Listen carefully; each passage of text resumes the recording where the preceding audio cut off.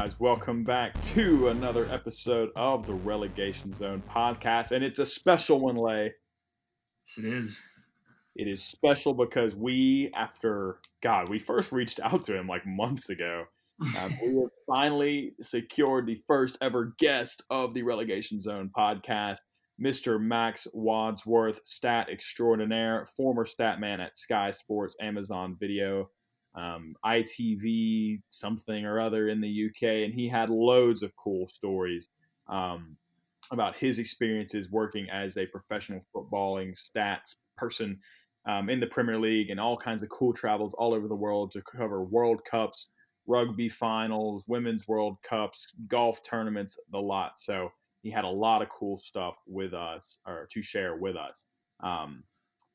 Some of it a bit surprising. I don't know if we have too many UK viewers on here, but you might be surprised to hear what he had to say about some of the Sky Sports commentators back in the day. Of course, worked with Martin Tyler, Andy Gray, and the gang in the early 2000s. But Laith, what was your favorite bit of that interview, putting you on the spot? I think it was pretty cool how he talked about how when they first started off with Sky Sports, they weren't very big. He said they secured the contract, but the fact that he ended up leaving them because they weren't that very big at the time, and now they're just massive. So I think just the fact that he was kind of on the forefront of that was really cool.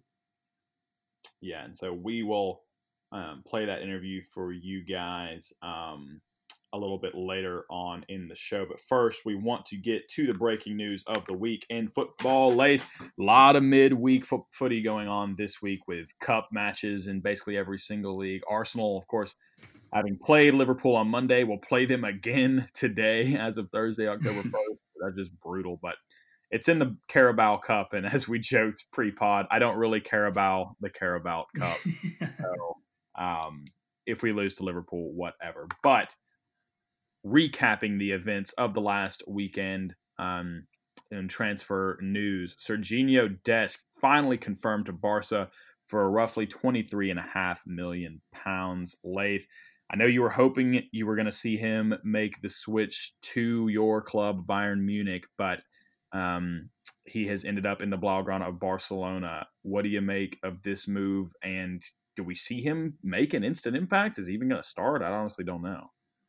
I mean, the only person he has to compete with over there is Sergio Roberto. They've sold Nelson Semedo, and he honestly plays a lot like Nelson Semedo. If you watch his clips, he's one of those fullbacks that really doesn't stay wide. He kind of just drifts inside centrally and tries to, contribute to the build-up play.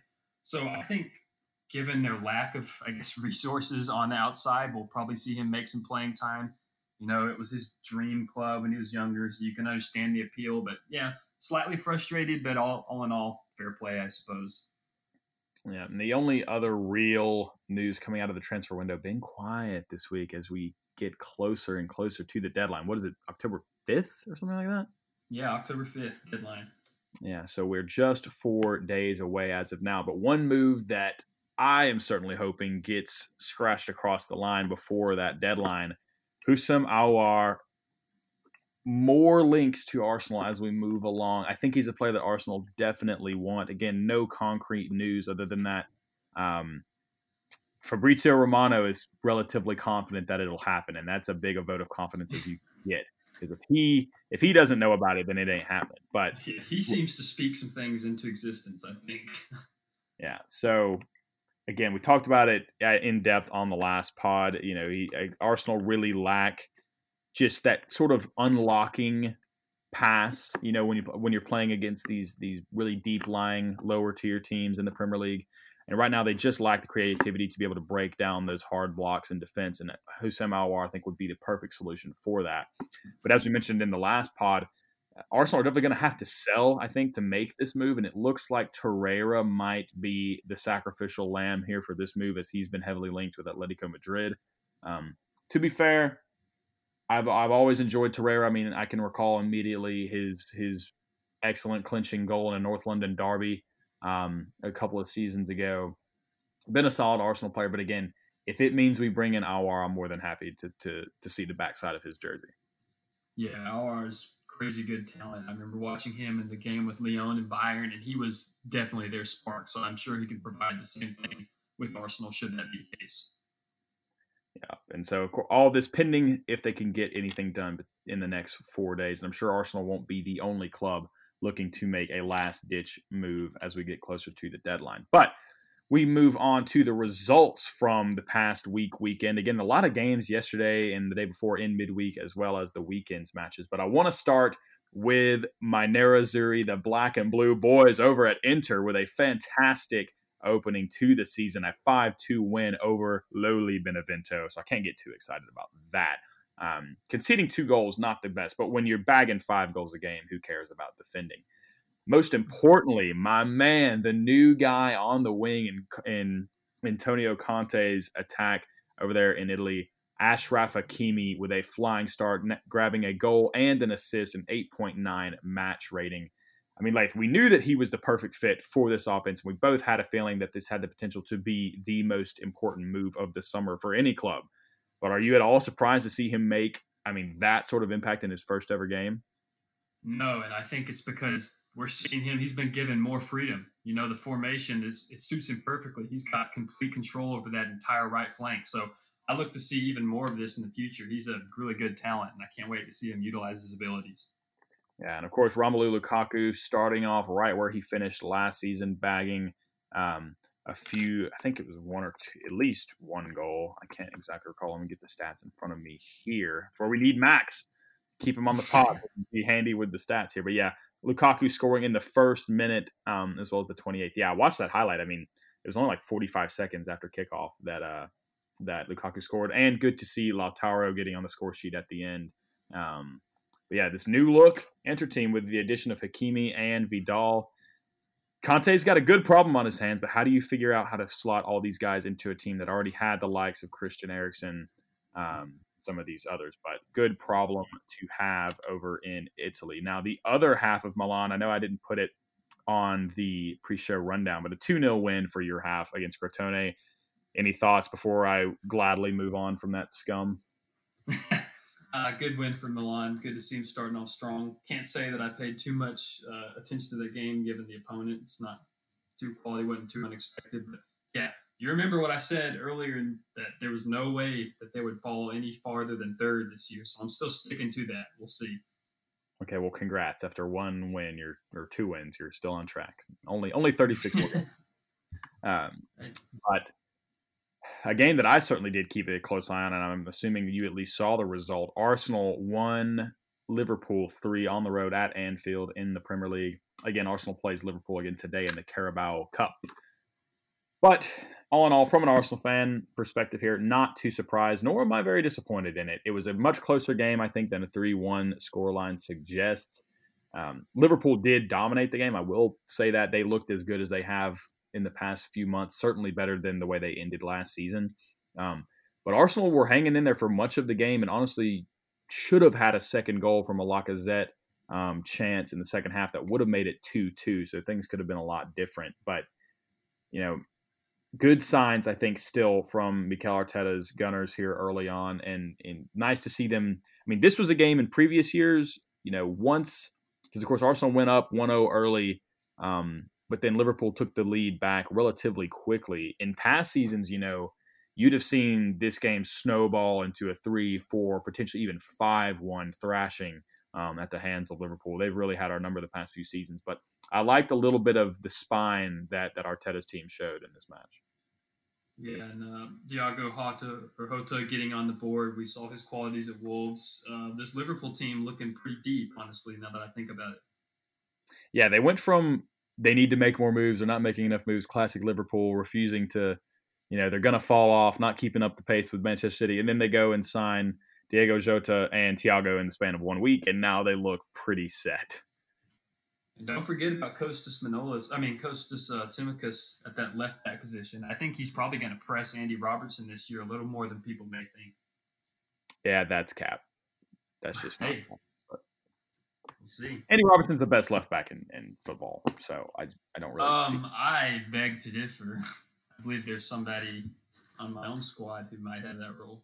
Well, we'll talk about how he and your squad performed right now as Bayern, shock of the weekend, a 4-1 drubbing at the hands of Hoffenheim. Leith, what the hell, man?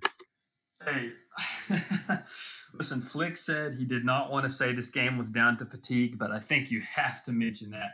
I mean, Bayern's playing a game every 3 days, it seems, for the rest of the year. A lot of guys that weren't in the right spot. Sane got injured within 20 minutes, which is not something you want to see from a new signing. But I think I've cracked the code because we had not lost since December, and I had watched every single game since then. However, I was unable to view this one. So, do you think there's any correlation there? I think there might be. No, what I think it has more to do just with the fact that Bayern are just not actually that good. I'm just kidding. Yeah, you couldn't even finish that one. I don't really know what to make of this. You obviously have a better understanding of Bayern than I do, but it's a long season, and when you're coming off what I'm sure has got to be a little bit of a hangover from what was one of the greatest Bayern seasons ever last year, a result like this, maybe not a 4-1 loss, but a loss was coming. No team is perfect. It happens to every team. So I'm sure Bayern, whatever poor souls they play next time, are I'm sure going to feel the wrath of a rebound victory for the Bavarians. But that was just the first of what was multiple upsets at the weekend as we go back to the Premier League. Okay, I updated you on the scoreline as it was in the first half. I sent you a text literally saying, holy bleep, look at the Chelsea scoreline. They trailed at one point 3-0 to newly promoted side West Brom, but were ultimately able to claw their way back to a 3-3 draw. But again, Laith, you and I seem to have been on to something. So far, shaky start for the blue half of London so far through 2020.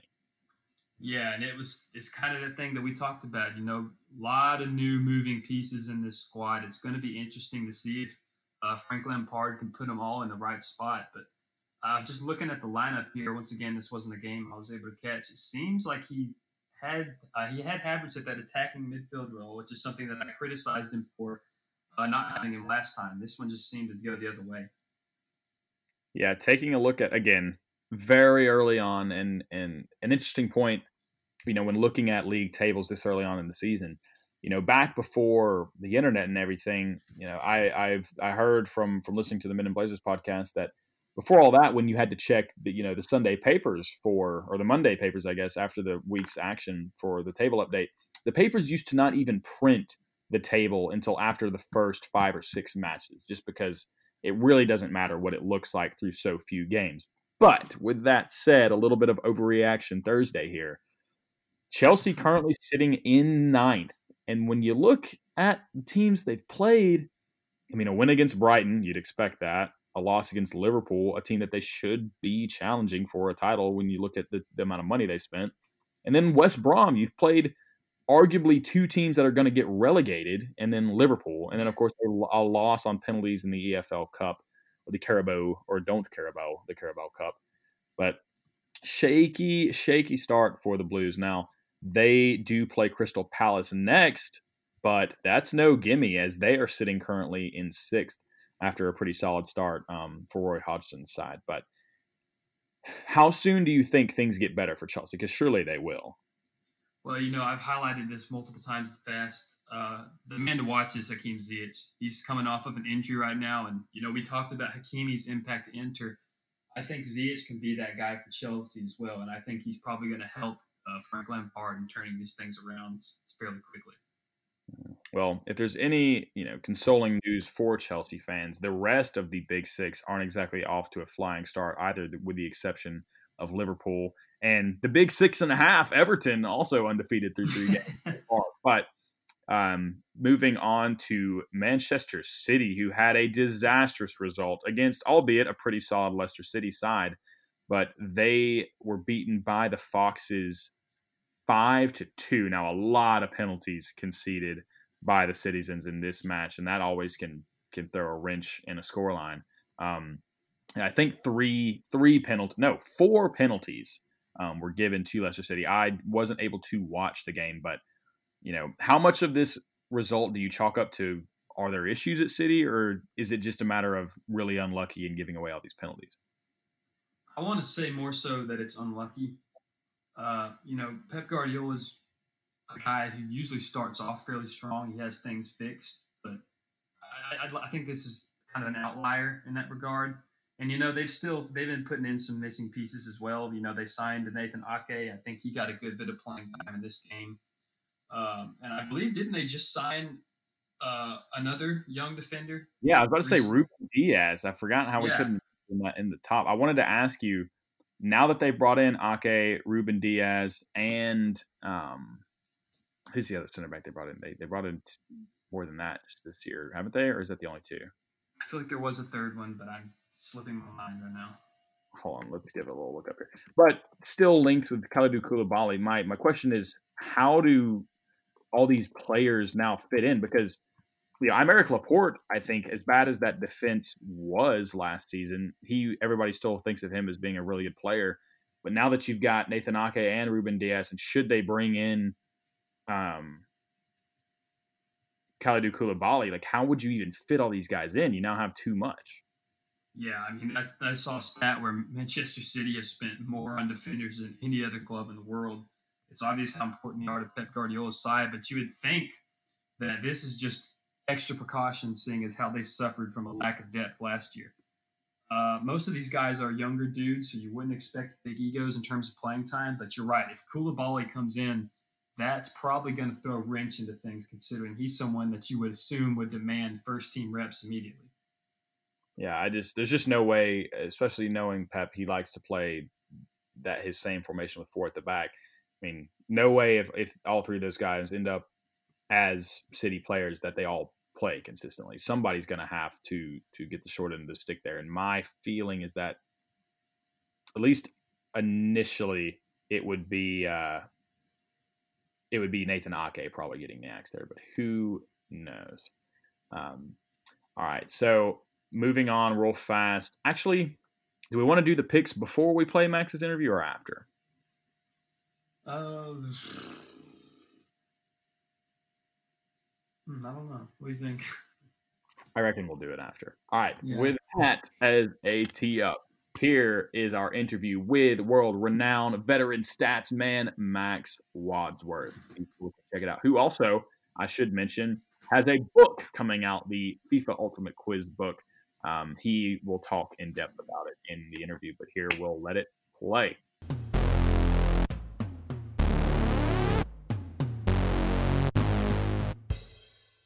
All right, everybody, welcome back. We are so happy to announce our first guest on the Relegation Zone podcast. Don't know if he knew that or not. Maybe that kind of gives away how crap our podcast actually is. But I'm so happy to welcome Mr. Max Wadsworth all the way over from the UK. Big time difference we had to figure out as it is early morning here in the United States. But how are we doing over there, Max? How are things? Thanks so much for joining us. Very good, thank you, Nathan. It's good to of you to invite me. Very well. I'm very busy at the moment working on the Champions League, actually, because the draw is coming up later today at 5 o'clock, I think it is, at the UEFA headquarters in Switzerland. So I'm ready to provide some stats for some various people on that, actually. Yes, so forgot to mention it off the top, but Max, of course, so I would just describe you, I guess, as kind of a professional stat man and a long-time veteran at that. But for people who don't know, how would you describe what it is that you do and how you are involved in football stats like that? Well, it goes back a long way. I've been a statistician now in sport for almost 30 years. I started back in 1991 for a renowned stats guy who gave me my first break. Basically, just putting in league tables on a magazine and newspapers, European league tables. And as a result of working for him, I got the job at Sky Sports back in 1992. Now, this was the first season that Sky got the contract for the Premier League. So it's almost 30 years ago now since they got that. And I was working with Richard Keys as the presenter and Andy Gray, who's a co-presenter and also co-commentator. Martin Tyler, who's still there, and Ian Dark, who worked on the Monday Night Football. He'll be familiar with a lot of American viewers because he does commentate in the States for, I'm not sure which broadcaster it is, but he's quite well known over there. So I'm sure Nathan and Nathan, you know him well or heard of him. And I loved it there because I was only 23, 24 years old and I was watching football for a living. I mean, what else do you want really at that age? A young boy just starting out. And back in those days, Sky had a lot of money, and we used to have a great time. We used to fly off to places like Scotland. I know it's not very elegant Scotland sometimes, but the weather wasn't great. We used to Sky had their own plane. We used to fly to Newcastle and back in the day. If we had to do a game at Newcastle or Middlesbrough, anywhere in the northeast. If we went to Manchester, we would drive up there, stay in a hotel the night before, have room service, and then the next morning we would do the game. Sit in a truck outside the ground. It's not as glamorous as you think it is. You think, oh, you're actually in the stands watching the game. No, you're outside in the car park in a truck with all the monitors, and you're sitting there watching football. You think, great, this is brilliant. And so, in those days, there wasn't any internet, and so I had to provide information manually. So I had to write my appearance grids on a pen and paper. So I would see who had played in what game and who had scored. So that'd be information for the commentators. Also, back in those days, there wasn't really any history between the clubs as regards to where I could find it. So I had to have club books. So I remember once when Newcastle beat Manchester United 5-0 in 1996. I was thinking, when was the last time they'd beaten Manchester United by so many goals? I thought, well, how am I going to find this? But I had a Newcastle club book, and it has all their results going back to the start, all their history. So I looked back and I thought, oh, there you go. Newcastle beat Manchester United 5-0 back in 1956 or whenever it was. So that was a nice line to give to Richard Keys at the end of the game. And that was their biggest win over United for 40 years. And that was really my whole purpose of being a statsman and broadcasting, is to make the commentators and the presenter and the reporters sound good, sound like they know what they're talking about. And also to provide the information quickly and accurately for the viewer. For example, Richard Keys might ask me a question, and we've got 30 seconds before we go off air, and I've got to find it in 20 seconds. And that's where having a good database comes into play, because if you have a really good database, you know where to look for the answer accurately and quickly, and that's what you need. And I keep a database here at home on Excel of all the appearances and goals for a lot of players and a lot of teams.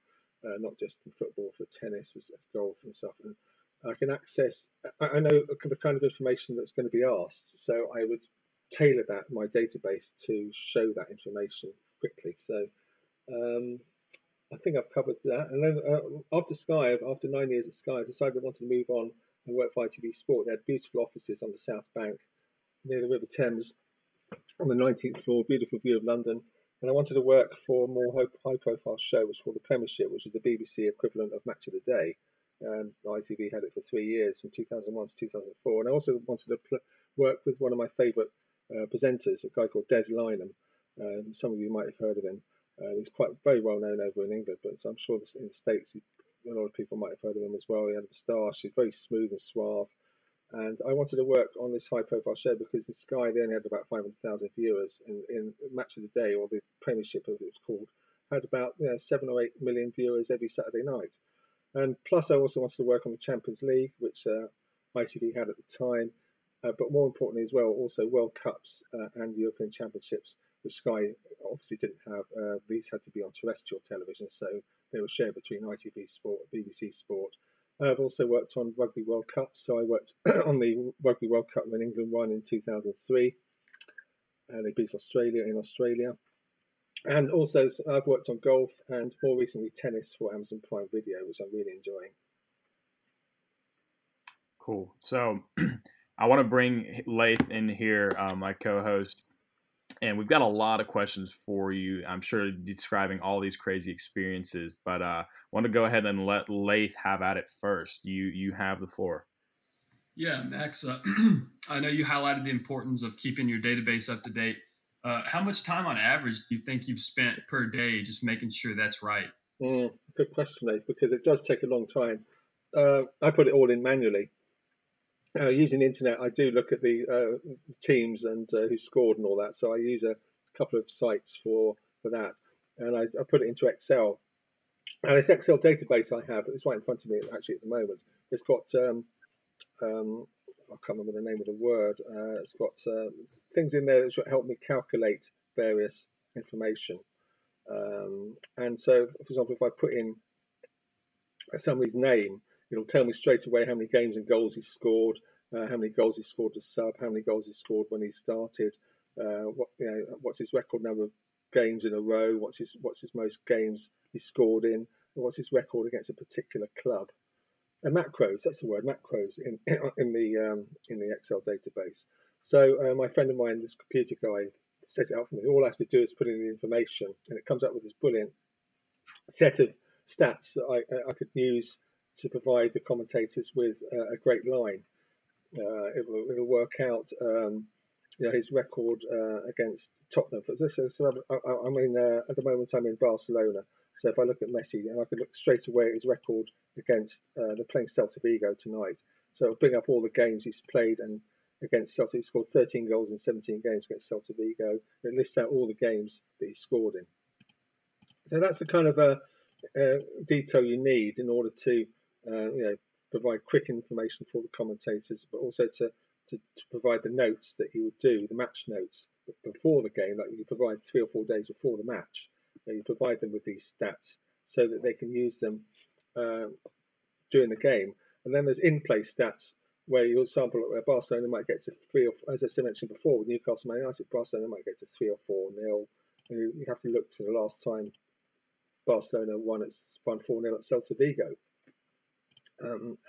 Or when was the last time Messi missed a penalty, or when was the last time he was sent off, or anything that happens during the game.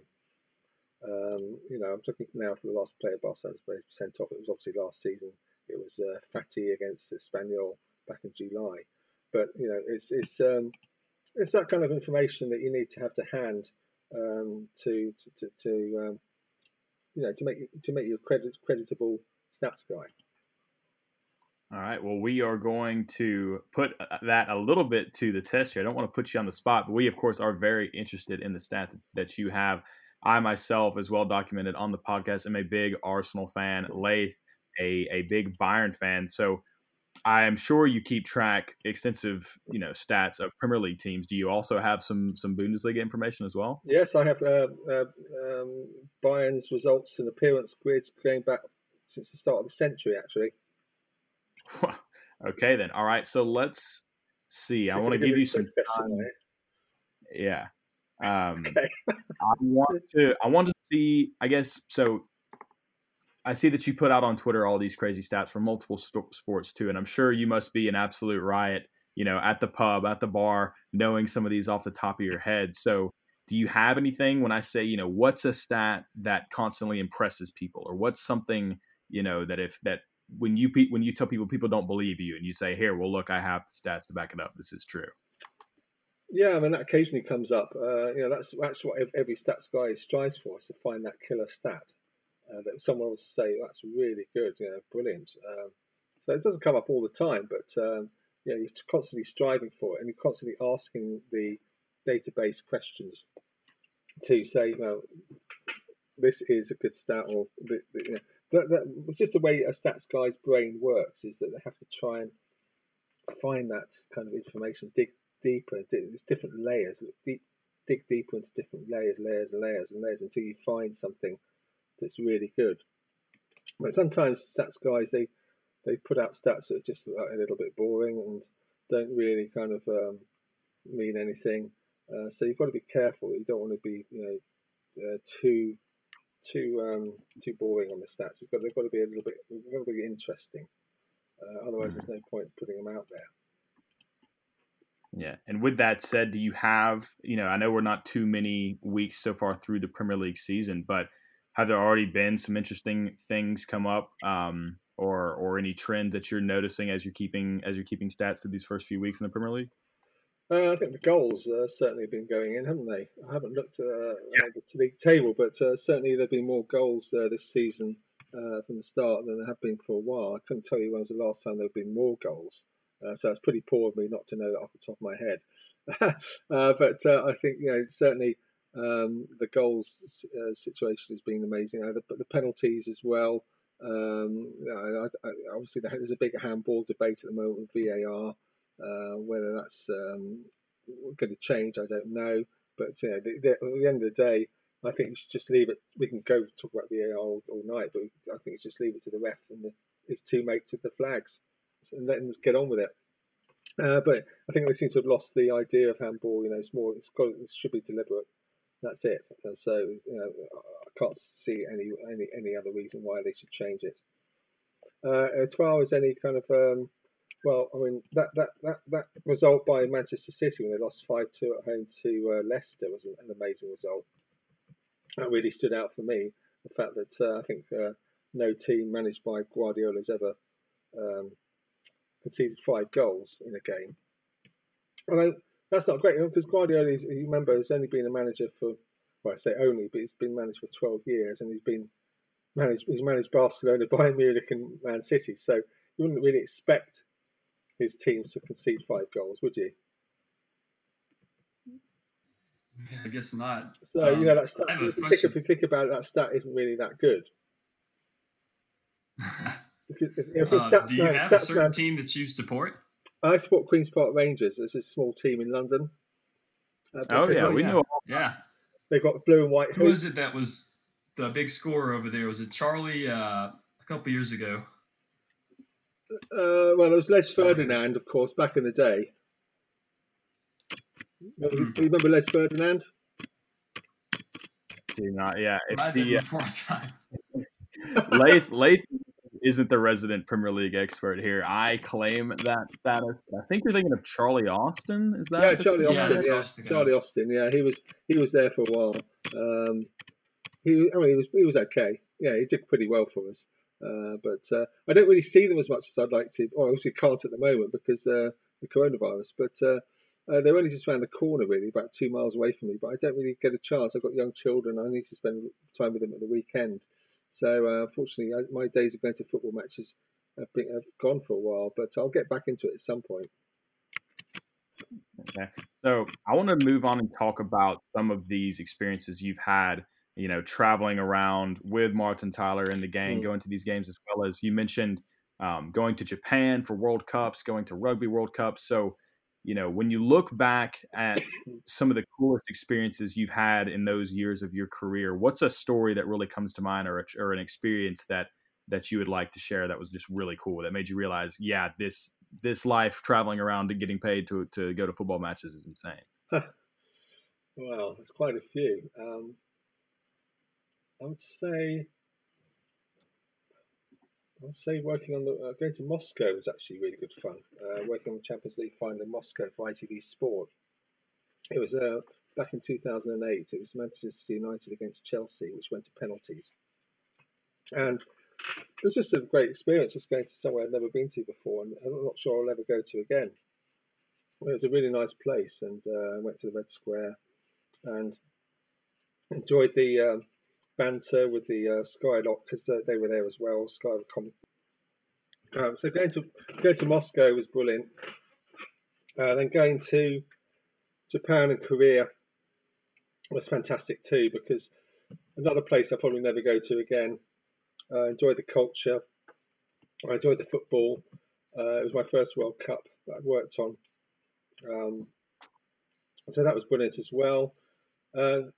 Flying first class to Scotland, for some reason, it just stayed with me. I don't know why.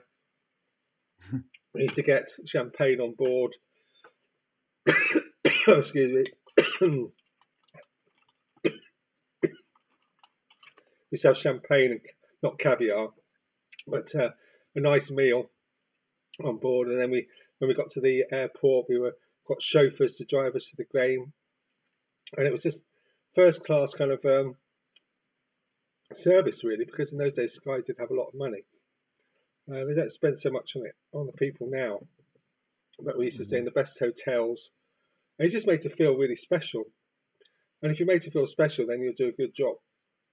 So the next morning, after you've been in a hotel, have a nice breakfast, go to the gate, get another chauffeur-driven car to the game, meet the pundits. So again, you'd end up talking to former footballers, people you've watched as a kid, and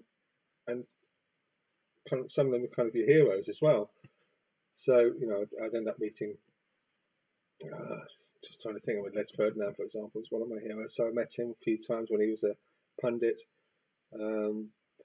Roy Keane. I mean, there's so many players, ex-players that you meet.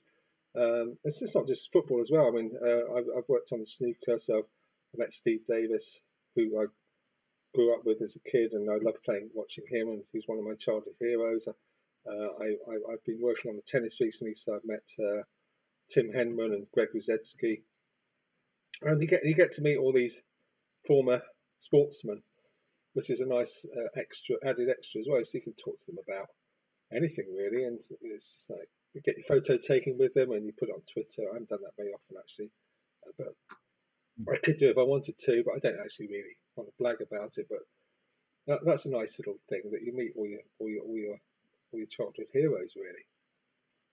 Yeah. So you got to. I don't want to put you again on the spot too hard, but you got to meet a lot of really cool people, including. I mean, now granted, I know you were working at Sky, not to make you feel a bit older, but in the early years of our lives here, so a lot of these guys' names that you mentioned, just are people that we might necessarily have heard of, but I have heard of Martin Tyler and the other guys that are still at Sky and still doing commentary over there. For people who don't know, like, do you have any cool stories of just cool interactions with them, or like what was it like, being able to just have a conversation with these people about football? Well, Martin Tyler knows more about football than anyone I've ever met in my life. The guy is just unbelievable. He'll just, because he's been doing it for so long, he's been doing it for 50 years. His knowledge of football is incredible.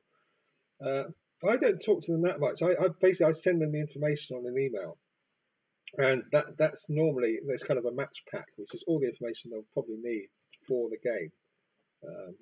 Any interesting stuff on a player, for example, this could be his 200th game for the club, or he's gone 10 months without a goal, or he's gone 5 matches without a goal. It's his longest run without scoring for the club. So all the information is there. So I don't really need to talk to them that much before the game. So they've pretty much done it. During the game, I might need to get in touch with them. As I say, if it gets to 4 or 5-0, then I'll certainly they'll be asking me when was the last time that happened. But being a good stats man, you'd already have the information, or you'd have the answer ready before they even ask the question. Because if it gets to 2-3-0, you're already looking to see when the last time they won 5-0. You've got to be one step ahead all the time. Because if you're caught short and don't know the answer straight away, then I think you're not a good stats man. So that's very important. I've had chats with Richard Keys and Andy Gray. I hope they won't hear this, but they're possibly the rudest men in television. So really? they used to bully me quite a lot, in a kind of laddish kind of way, not seriously bad bullying, but they certainly take the mickey out of me quite a lot while I was there. Sometimes almost to the point where I was crying and very upset. But anybody who's worked with him will know that anyway. So that was quite hard. Actually, working for Sky was hard. It was really hard work in a good way, I suppose, but it was really tough. But it was a good grounding for me, because you can work there, you can work anywhere. I tell you that because the people who worked in the production there, the producer, the director, very, very demanding people, and also quite difficult to work with. And it wasn't a great atmosphere there, even though we were producing good telly and there was good shows. It was really, really, really tough grounding for me. So I got out of that, and working for ITV was actually a piece of cake compared to Sky. There's a lot of information on their shows, stats information on the Sky shows. So it's quite a stat-heavy show. So, because in the first couple of years at Sky, they were on air for 2 hours before the games kicked off. 2 hours on air before the match. So they had to fill it with a lot of stats and a lot of kind of graphics to show these stats. A lot of shows now, they have a lot of stats on the graphics on their shows. Back in Sky, there was the same thing.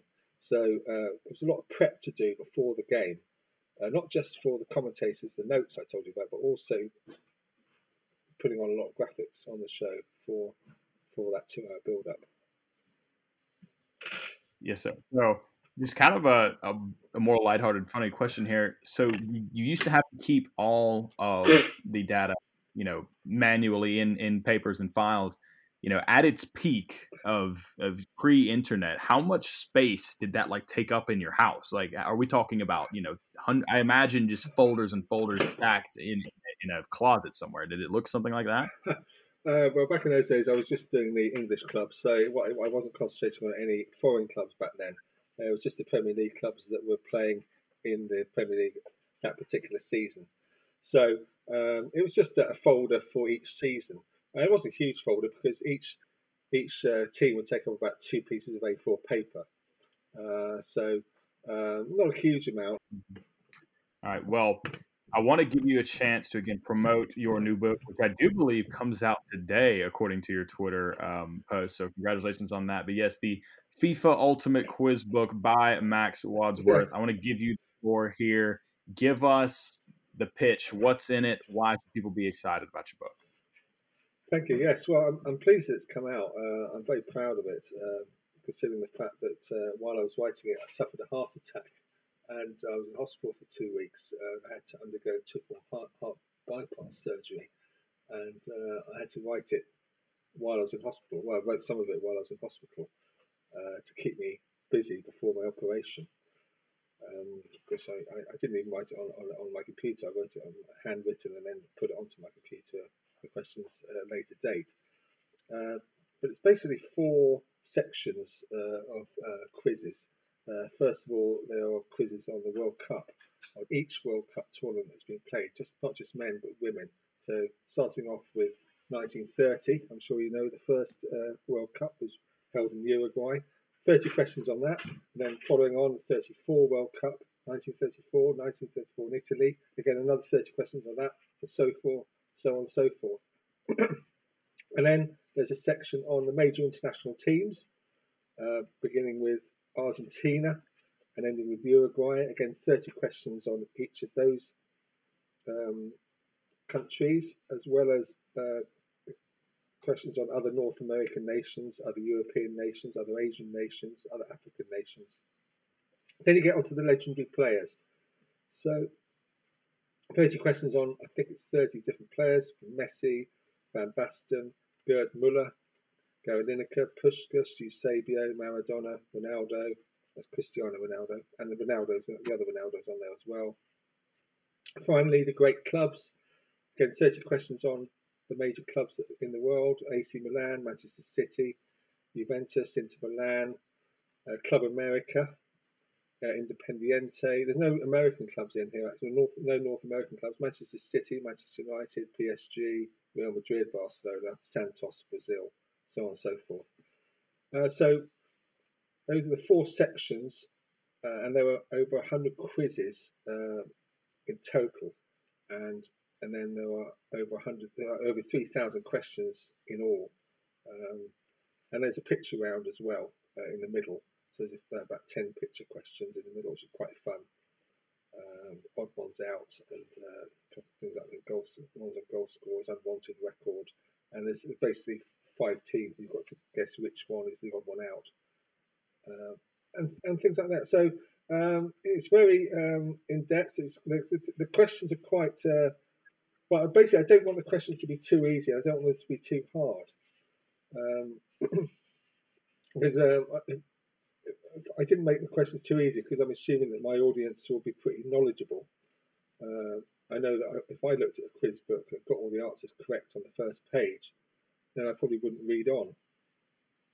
And equally, if I made the question too difficult, if I could not get any of them right at first glance, then again I'd probably reject it. Try to avoid boring questions for obvious reasons. Lifestyle questions, try to avoid them. And also I try to avoid questions that might go out of date. The questions in the book should be date proof at least until the next World Cup. So if you want to use these books for your own quiz, the questions, most of them should be correct for years to come.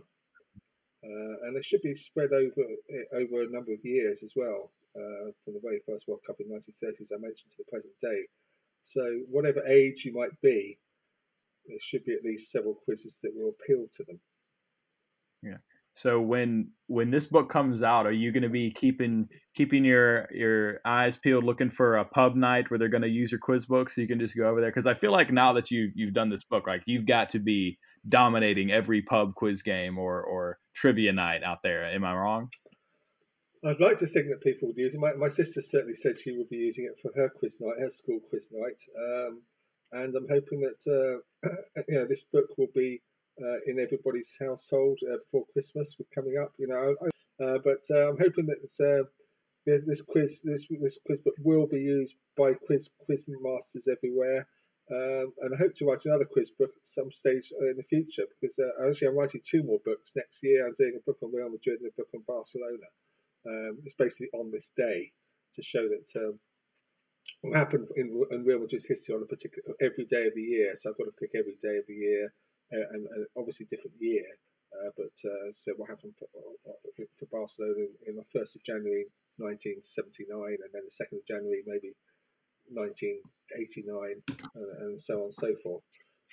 So I'm hoping to write some more books. I've got a good relationship with my publisher, and I'm hoping that I might be able to write a book on the Women's World Cup, because I worked on the last one, which America won, of course. I worked for BBC Sport on that, and I enjoyed it very much. And I have a very good database of information on the players and results for the World Cup. And I didn't go to France for that, but I don't know if you watched the Women's World Cup last year, but America won it again, and they're the best team in the world, and obviously very big in America at the moment. Yeah. All right. Well, before we get you out of here again, thanks so much for joining us. And everybody will be sure to put out links to your book. And we, of course, encourage all of our listeners to give it a shout. Once again, is the FIFA Ultimate Quiz Book by Max Wadsworth. But again, before we get you out of here, we have started a weekly segment here on the show. We're going into the weekend. We make some picks. Lath is currently in the lead. We pick 8 games each week, which we decide. And since you're the Mr. Statman, I would think that you would have a bit of an expert advantage in here. You'd like to think so. Yeah. So to start things off, we pick 2 games from each of the top 4 leagues. Sorry if Ligue 1 just didn't make the cut here for these. But first and foremost, in the Premier League at the weekend, Manchester United and Spurs. How do you see that? Yeah, that's a tough one. Manchester United made it. Obviously, the first day they lost 3-1 at home to Palace, I think. And since then, they've won their last 3. Obviously, 2 of them have been in the League Cup, but they've won their last 2 matches at Brighton. So they go into this game with a bit of confidence, despite that loss to Palace on the opening day. And Tottenham, well, they've been busy this week, because they've had the League Cup last night against Chelsea, which 2 nights ago, wasn't it, against Chelsea, where they won on penalties. And then they're playing tonight against Maccabi Haifa in the Europa League qualifier. So I expect Mourinho to rest a few players, but I think Tottenham will be quite tired. So I expect Manchester United to win this one. All right. Do you have a score prediction every single one of these 2? Because we give you double points on the stat. That's how we keep up with it. I'll go Manchester United 2-1. 2-1 to the Red Devils. All right. Next in the Premier League, one that I'm really excited to look for. I'm expecting this to hopefully be a high-scoring game. Manchester City and Leeds. Yes. Manchester City, as you say, are high-scoring, because so far the games have had 4, 3, 7 and 3. So what's that? That's 17 goals in their first 4 matches, which is an incredible amount of goals. Obviously, they've had a 2-5 defeat at home to Leicester, but they won on the opening day at Wolves on the opening day. So their away record is pretty good. Leeds, well, obviously exciting, and they've made a great start. Obviously, winning the last 2 matches 4-3 and 1-0 at Sheffield United. I'm going for a draw here, because Leeds are pretty strong at home. I can't remember the last time they lost at home in the league. It's been a while. I think it's back in February, but they're a good team at home. So I'm going to go for a draw here, 1-1 draw. All right. Now, moving on to Serie A, of course, in our podcast, we keep up on basically just about every major league, again, excluding the French league, because we're just not here for the Farmers League stuff. But Inter and Lazio. I am a closet Inter fan. I like to keep track of my Nerazzurri over there. So how do you see this one playing out? Inter, it's at Lazio, isn't it? It's at the Stadio Olimpico. Lazio had a terrible result last night, didn't they? Losing 4-1 at home to Atalanta. Although Atalanta, of course, are noting to be they're a good side at Atalanta, and they really are. I mean, they've made a great start again this season, 2 wins out of 2. But so Lazio had a terrible result, didn't they? 4-1 at home to Atalanta. But and Inter, well, I mean, they've been scoring for fun, haven't they? 9 goals in their first 4 games, including a 5-2 win last night. So I'm going for an Inter upset here at Lazio by 2-0. I like that pick. Max. Hopefully that comes true. Next in Serie A, Juve and Napoli. Juve off to seems like a strong start under Andrea Pirlo in his first season, but is that going to be enough to carry through against this Napoli side? Again, 2 sides who, well, again, these are 2 sides that are in the Champions League, just like Inter and Atalanta are, aren't they? Because they finished in the top 4. Napoli very strong again this season. 8 goals scored, none conceded, top of the league. Flying start by them. Juve drew 2-2 at Rome in midweek. So this is going to be a tough one to call. Napoli are very strong at home as they always are. Just trying to think the last time they lost. I think it was beginning of February, but they've won like 7 or 8 games in a row at home. Whereas Juve are not so good away at the moment. I remember at the end of last season, the back end of last season, they lost, I think, 4-2 at Milan, drew 3-3 at Sassuolo, lost at Udinese, and lost at Cagliari. This is a new season, and things might change. So I'm going to go for a draw here again, a 1-1 draw. All right, and then into La Liga, Barcelona and Sevilla. I think are the biggest matchup of the weekend over in Spain. What do you think of that one? Yeah, well, Barcelona are playing tonight. They had a great start, beating Villarreal 4-0 at home on the weekend, last weekend. So they've started well under their new boss, Koeman. Sevilla also 3-1 win at Cadiz midweek, and I think they're playing tonight as well at home to Levante. So I'd expect Barcelona with home advantage, to win this 3-0. No, 3-1. 3-1. Okay, and then secondly in La Liga, we have Valencia and Real Betis. I'm also, again, not the biggest La Liga watcher, I'll admit on this podcast, but Betis is a team that really excites me, and I hope they'll do well this season. But will they get a result today? Or, well, this weekend? Both started pretty well, haven't they? Valencia, second in the table, I think they'll find. So they're pretty strong again at home. They haven't lost at home for quite a while. I'm just trying to think of the last time they lost. They did.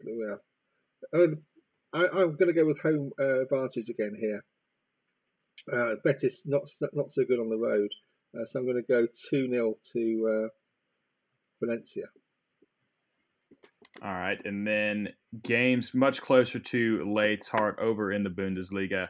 Harder always for us to find games in this one because I just feel like, we never just want to throw Bayern in there because we're both just going to pick Bayern. So we're trying to get some games that'll split the opinion here. We have Eintracht Frankfurt against Hoffenheim. Yeah, Hoffenheim made a fantastic start. I can't remember the last time they won their opening 2 matches, but they've done it this season. And I'm going to go for a Hoffenheim win here because they scored 4 goals at home to Bayern Munich in their last game. They beat Bayern 4-1, which is pretty an amazing result. They've got that guy Kramaric who's scored, I think, 7 goals in the opening 3 games of the season. So he's very dangerous. And Eintracht, I just don't think at the moment are really firing on all cylinders.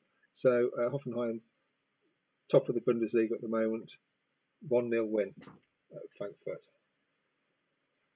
All right, and then lastly to wrap things up, RB Leipzig versus poor Schalke. I hate to see how far they're slipping down after the COVID-19 crisis really hampered them economically, but how do you see our last game here playing out? Yeah, Leipzig, I think are going to be too strong for them again in the Bundesliga. I mean, they lost. I remember. I seem to remember they lost home to Borussia Dortmund back in June, Leipzig. But they're very very strong at home, and poor old Schalke, as you say, are struggling a little bit at the moment. So I'm going to go for a home win here. Yeah, because Schalke they lost 8-0, didn't they, at Bayern, which was an amazing result, and they haven't played away from home since then. So I'm going to go Leipzig 4-0. Poor Schalke. All right.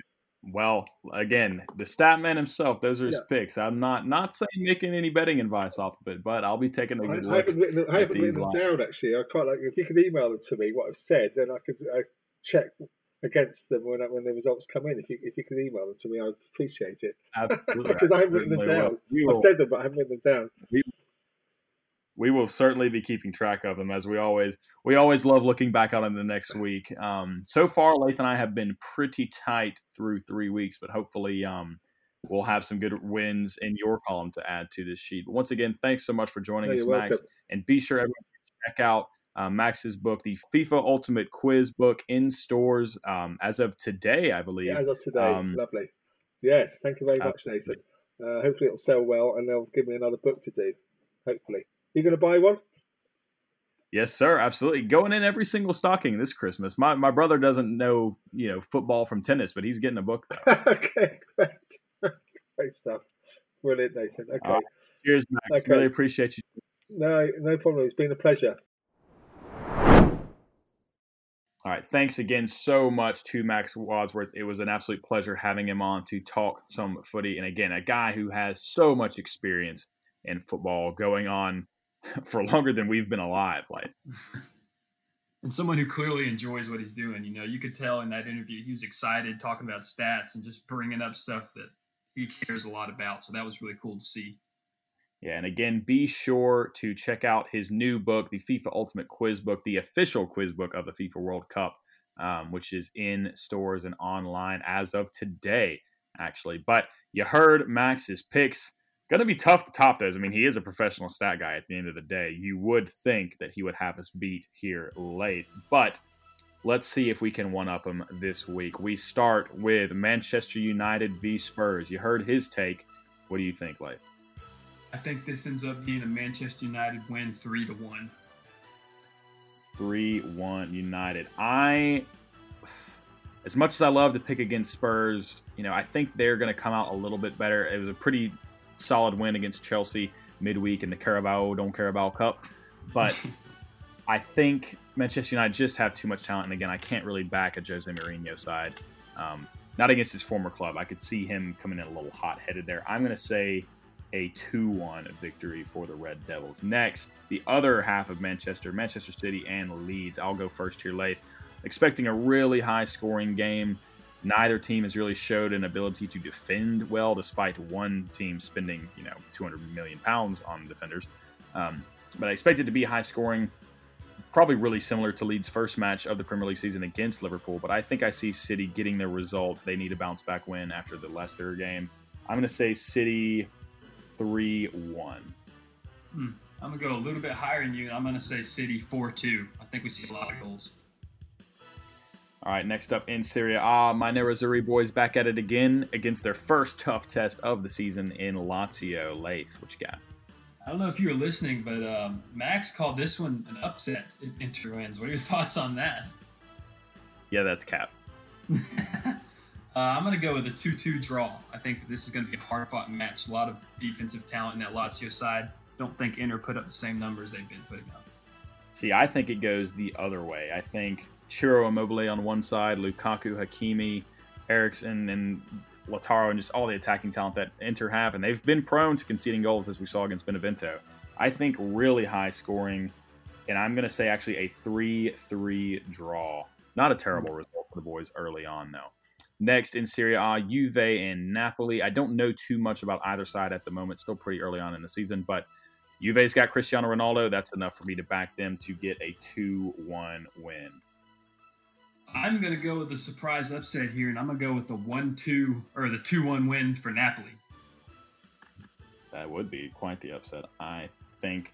All right, in La Liga, Barca and Sevilla. I'm big high on the Sevilla boys this season after a strong finish to last season, winning the Europa League. Lath, what do you see from this one? Does Barca, can they go back-to-back wins? Are they as shaky as people think? Or are they really starting to find their footing in this new season?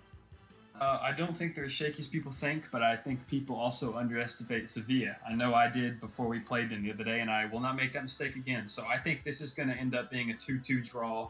Both sides put up a good effort. And I'd love to be bold and pick Sevilla to win here, but I think I need to overtake you in the points here. I forgot to mention at the top that you are 2 points clear of me now after 3 weeks.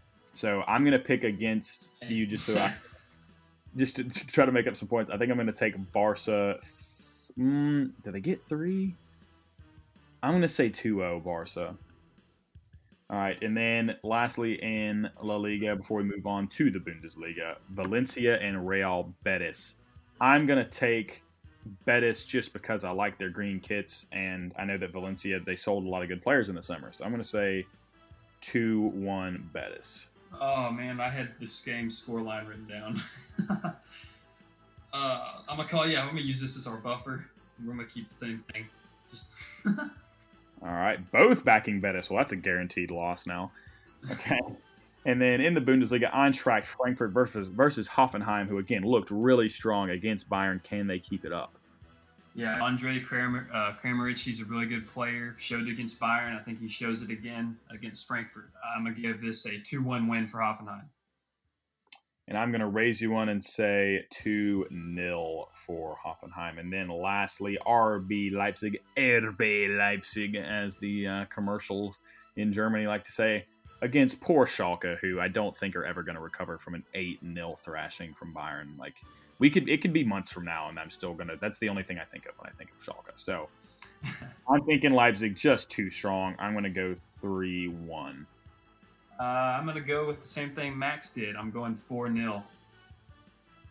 All right, 4-0. So, again, as it stands, Lath currently in the lead, 17-15. Again, the way the scores work, you get 1 point for picking the correct result. That is like having the correct winner or if it's a draw. And then 2 points if you predict the correct result and the correct scoreline, which Lath has proven annoyingly adept at doing that through.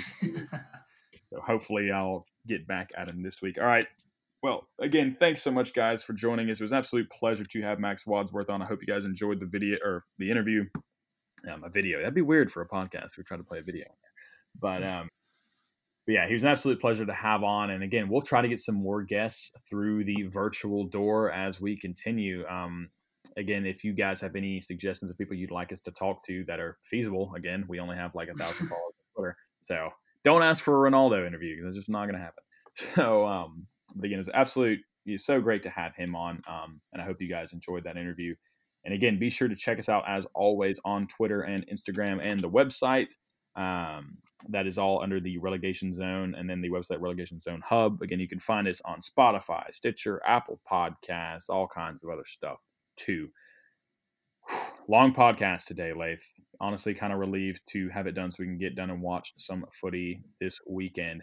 Big weekend too for college football. I know most of you come here for our European football things, but Lath and I's respective American football teams are going head to head this Saturday. So one way or the other, somebody will have some trash to talk come the pod next weekend. So, Lath, with that, any last words? Andre Kramaric for Ballon d'Or. Heard it here first. Terrible. Getting worse and worse at these, I swear. I know.